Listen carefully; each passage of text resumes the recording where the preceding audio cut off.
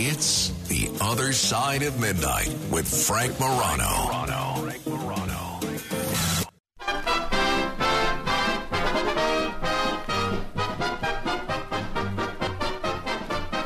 You're a grand old flag, you're a high-flying flag, and forever in peace may you wave. You're the emblem of the land I love, the home of the free and the brave. Every heart beats true under red, white, and blue, where there's never a boast or brag. But should old acquaintance be forgot, keep your eye on that grand old flag. There's a feeling comes a stealing, and it sets my brain a-reeling when I listen This to the is music The Other Side of Midnight. I'm Frank Morano. When it comes to the holiday season, Christmas, Hanukkah, New Year's, and the like, a lot of us take stock of our family, our friends, and we think to ourselves about days gone by, an era in our lives and maybe in the lives of the country where things were a bit better than they are now. Well, I am just over the moon thrilled to be joined by someone who has been a witness to and alive for more than a third of the United States' entire existence. Think about that. Bea Franklin is the 98 years young widow of a World War II Army photographer and the daughter, believe it or not, of Pep Boys founder Jack. Bea, thanks so much for joining me on the radio. I appreciate you staying up late with us. Thank you. No problem. Now, Bea, I think a lot of us just think of Pep Boys as a store where you can buy auto parts. They don't necessarily think of Pep Boys as a place that was actually started by people, but it was, and your father was one of those people. Tell us what happened. What was the story of the origin of Pep Boys, and what role did your father play? Well, my father spoke very rarely about his association with Pep Boys. The Pep Boys were Manny, Mo, and Jack. Mo was my uncle, and Jack was my father. And I believe, as I said, my dad rarely spoke about it, but I believe that Manny and Mo were in the Navy in World War I, and that's where they met and became friends and decided that they should do something about automobiles because it was just becoming a popular item. So they opened the Pep Boys, and I believe that they got the name from the gasoline was named Pep, and that's how they got the Pep Boys, because they did have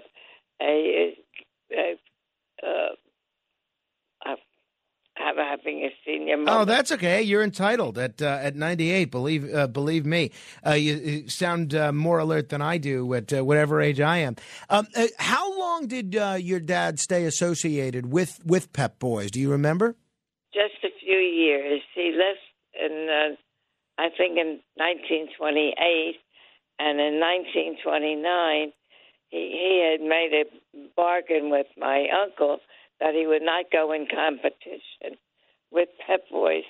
So we came to New York, and for 1 year, he commuted 5 days a week from Philadelphia to New York and opened Strauss stores. And so he did very well with Strauss stores. That's great. That's great. I'm glad he didn't have to struggle, at least financially.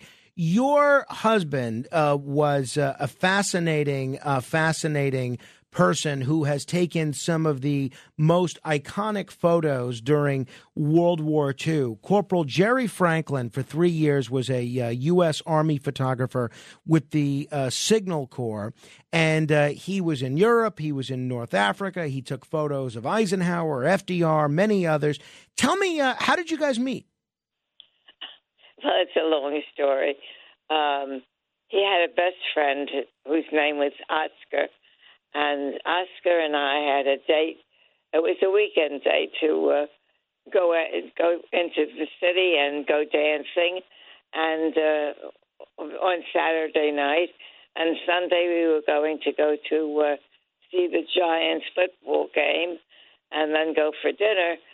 And so that was on a Thursday, November 1st. The doorbell rang, and this young man came in. He said his name was Bea Franklin, and Oscar they were best friends.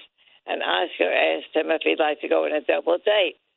So my husband, Jerry, said, "Oh, yeah, sure." So Saturday we went into the city. I don't remember what hotel it was, but they had an orchestra and dancing. And so we went in and had a light dinner. And but that was the first date was, let me see, the first, I think it was November 4th. But on November 3rd, or November 2nd, rather, the doorbell rang, and there was Bea Franklin again. And she said, "I just happened to be passing by in the car, and I thought you might like to accompany me. I have to pick up something for my brother-in-law with whom my husband was living."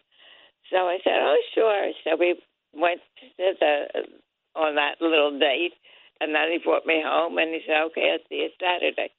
Saturday night, we go to the hotel, and we sit down, the four of us, and Jerry gets up when the music starts, and instead of asking his date to dance, he walked around the table and asked me to dance. So I said, "Oh, sure, I love dancing." So we spent the whole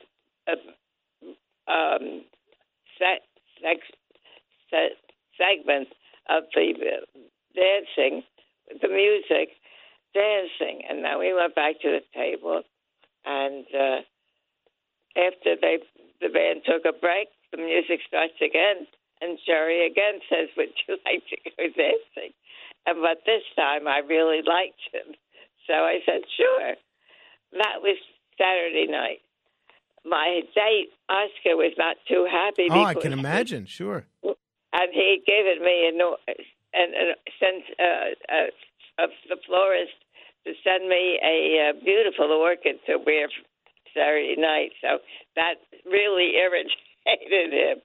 But Sunday we went to the football game. We drove to the stadium, and it was really funny because Jerry was sitting on my right. The three of us were in the front seat. Jerry was on my right, holding my hand, and Oscar was driving with one hand with his arm around my shoulder. Anyway, after that, we had a wonderful time. And did you guys get married before the war or after the war? No, I didn't even know Jerry at the beginning of the war. So he had come home, and I believe it was middle of October of 1945, and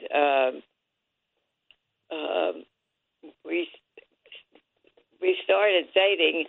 It was really funny how we started dating, because on Monday following the weekend, he came to my home and he said, "I really like you, but I think I can't date you because Oscar is my best friend." So I said, "Well, don't I have anything to say about it?"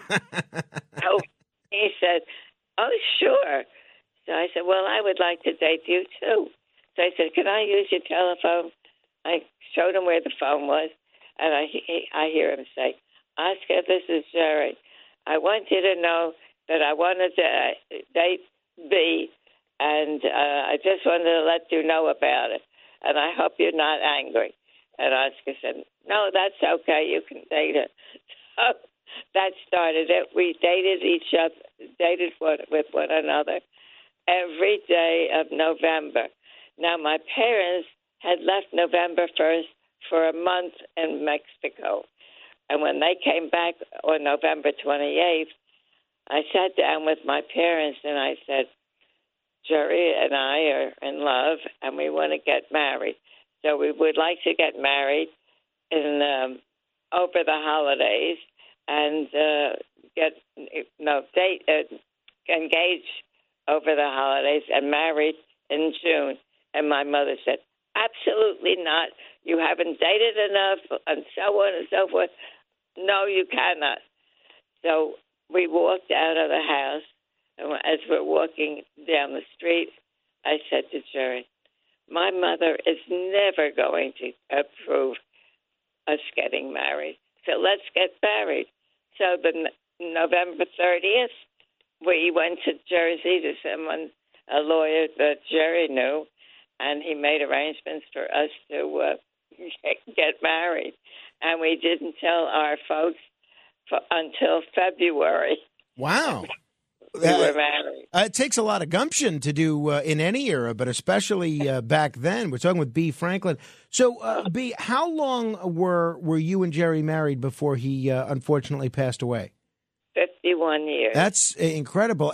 I'm working on my third year of marriage, and some days it seems very, very trying. Any advice to people on how to have a marriage that lasts a half a century or more? Well, something, I don't know if you think that this is holding a marriage together, but something Jerry told me and insisted upon was that we had to think positively about everything, any situation that came up, anything about health. And that's what I still live by, thinking positively. And I've had situations where I really had to think positively about.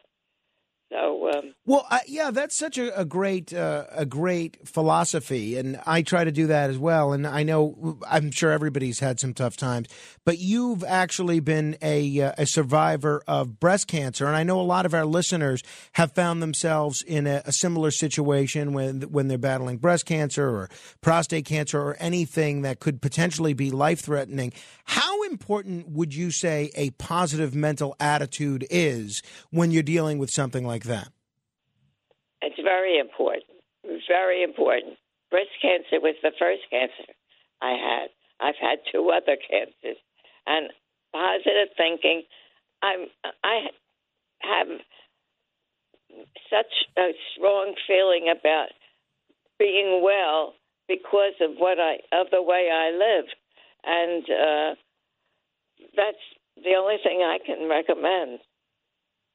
Well, that's absolutely terrific. One of the things that I'm concerned with is not just hopefully living as long as you've managed to live, but staying as sharp as you clearly are. There are some days where I can't remember the name of a film or a book or whatever else, someone in the news. And I start to wonder, am I in danger of, losing my marbles? What advice do you have for people who, whether at any age, as how they can stay sharp, mentally sharp, later in life? There's always people that suggest things like crossword puzzles, things like exercise. What do you do? What's the Bea Franklin methodology at staying so razor sharp mentally at 98?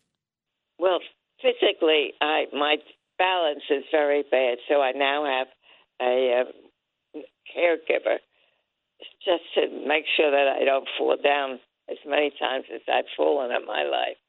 And I forget things also. I don't remember things. I go to the synagogue, and people greet me, and I don't. And I was very active in temple. I spent a lot of time going to services, and we had a gift shop, and I ran the gift shop, went buying merchandise for the gift shop. And I don't recognize, I recognize the people, but I can't come up with their names sometimes. And that's embarrassing for me. But I just know that this is my life. This is the way it's going to be, and I accept it. And that's all I can say. I did exercise when I could, and I did a lot of walking, and I think that's it. Yeah. No, and I did do crossword puzzles also, but I'm not too sharp about doing crossword puzzles anymore. I have a feeling you're probably better than I am at it these days. Your husband, as I mentioned, was an eyewitness to some of the most historic scenes in American history, probably in world history, with his role as a World War II photographer. How did he find himself to be in such a position where he could do things like photograph FDR and Dwight Eisenhower, photographs that are still reprinted in books and history books to this day? Well, before the war, he worked in a business that wasn't photography. They were doing things for photography, developing movies, developing still pictures, and he loved that, being in that industry. So when he joined the Army, and they asked, what abilities he had, and he told them about his life with photography, they sent him to, I think that was originally in Long Island City, where there was a building that the Army had taken over, and they were training young men to how to work with cameras and whatever else it was, and taught them a little bit of German, a little bit of Italian, because that's where, he was going to be. And so that's how he became the photographer. And some of the pictures are terrible to see. Oh, no, absolutely. Absolutely.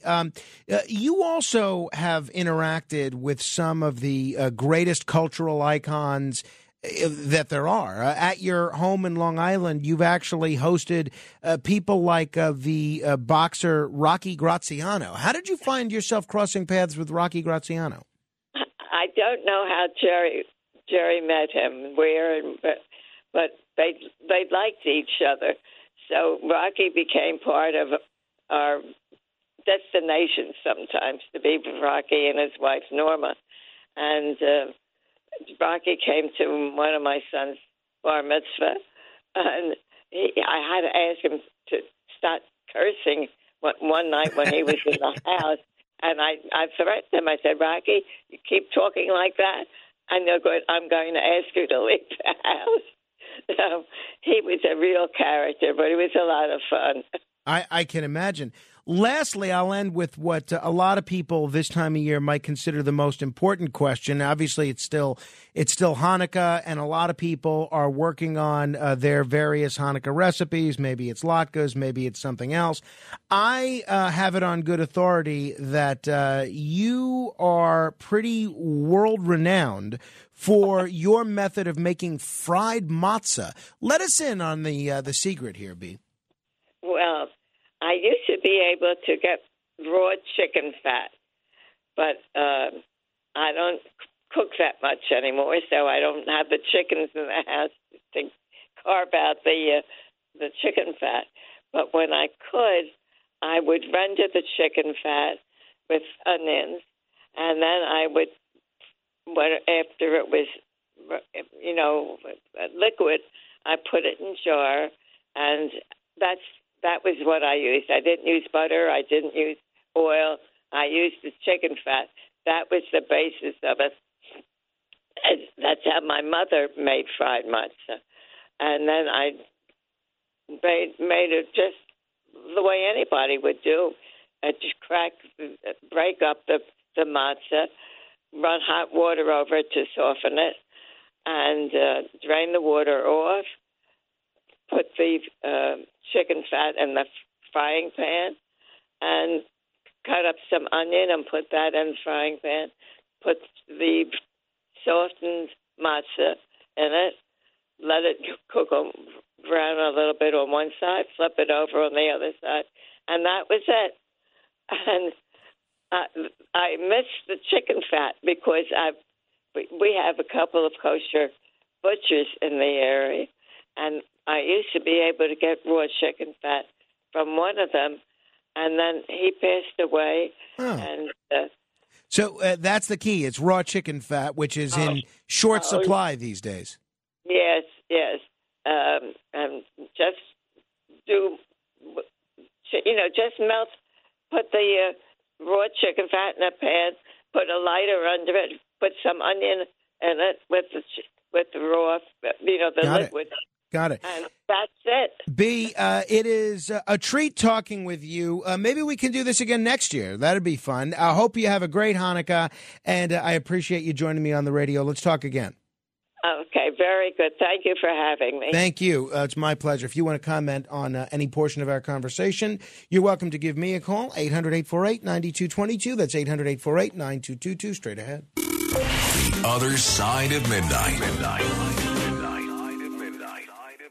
This is Greg Kelly for Priority Gold. What does it mean to be America's precious metals dealer? It means that you're in touch with the hearts and minds of those who love this country, value our freedom, and want to protect the future. Priority Gold is that precious metals dealer. They've helped thousands of Americans back their retirement with solid gold and silver. Call Priority Gold at 888-506-6439. Receive free shipping, free storage, a free investment guide, and one of the best purchase experiences in the industry. Call now or go to PriorityGold.com.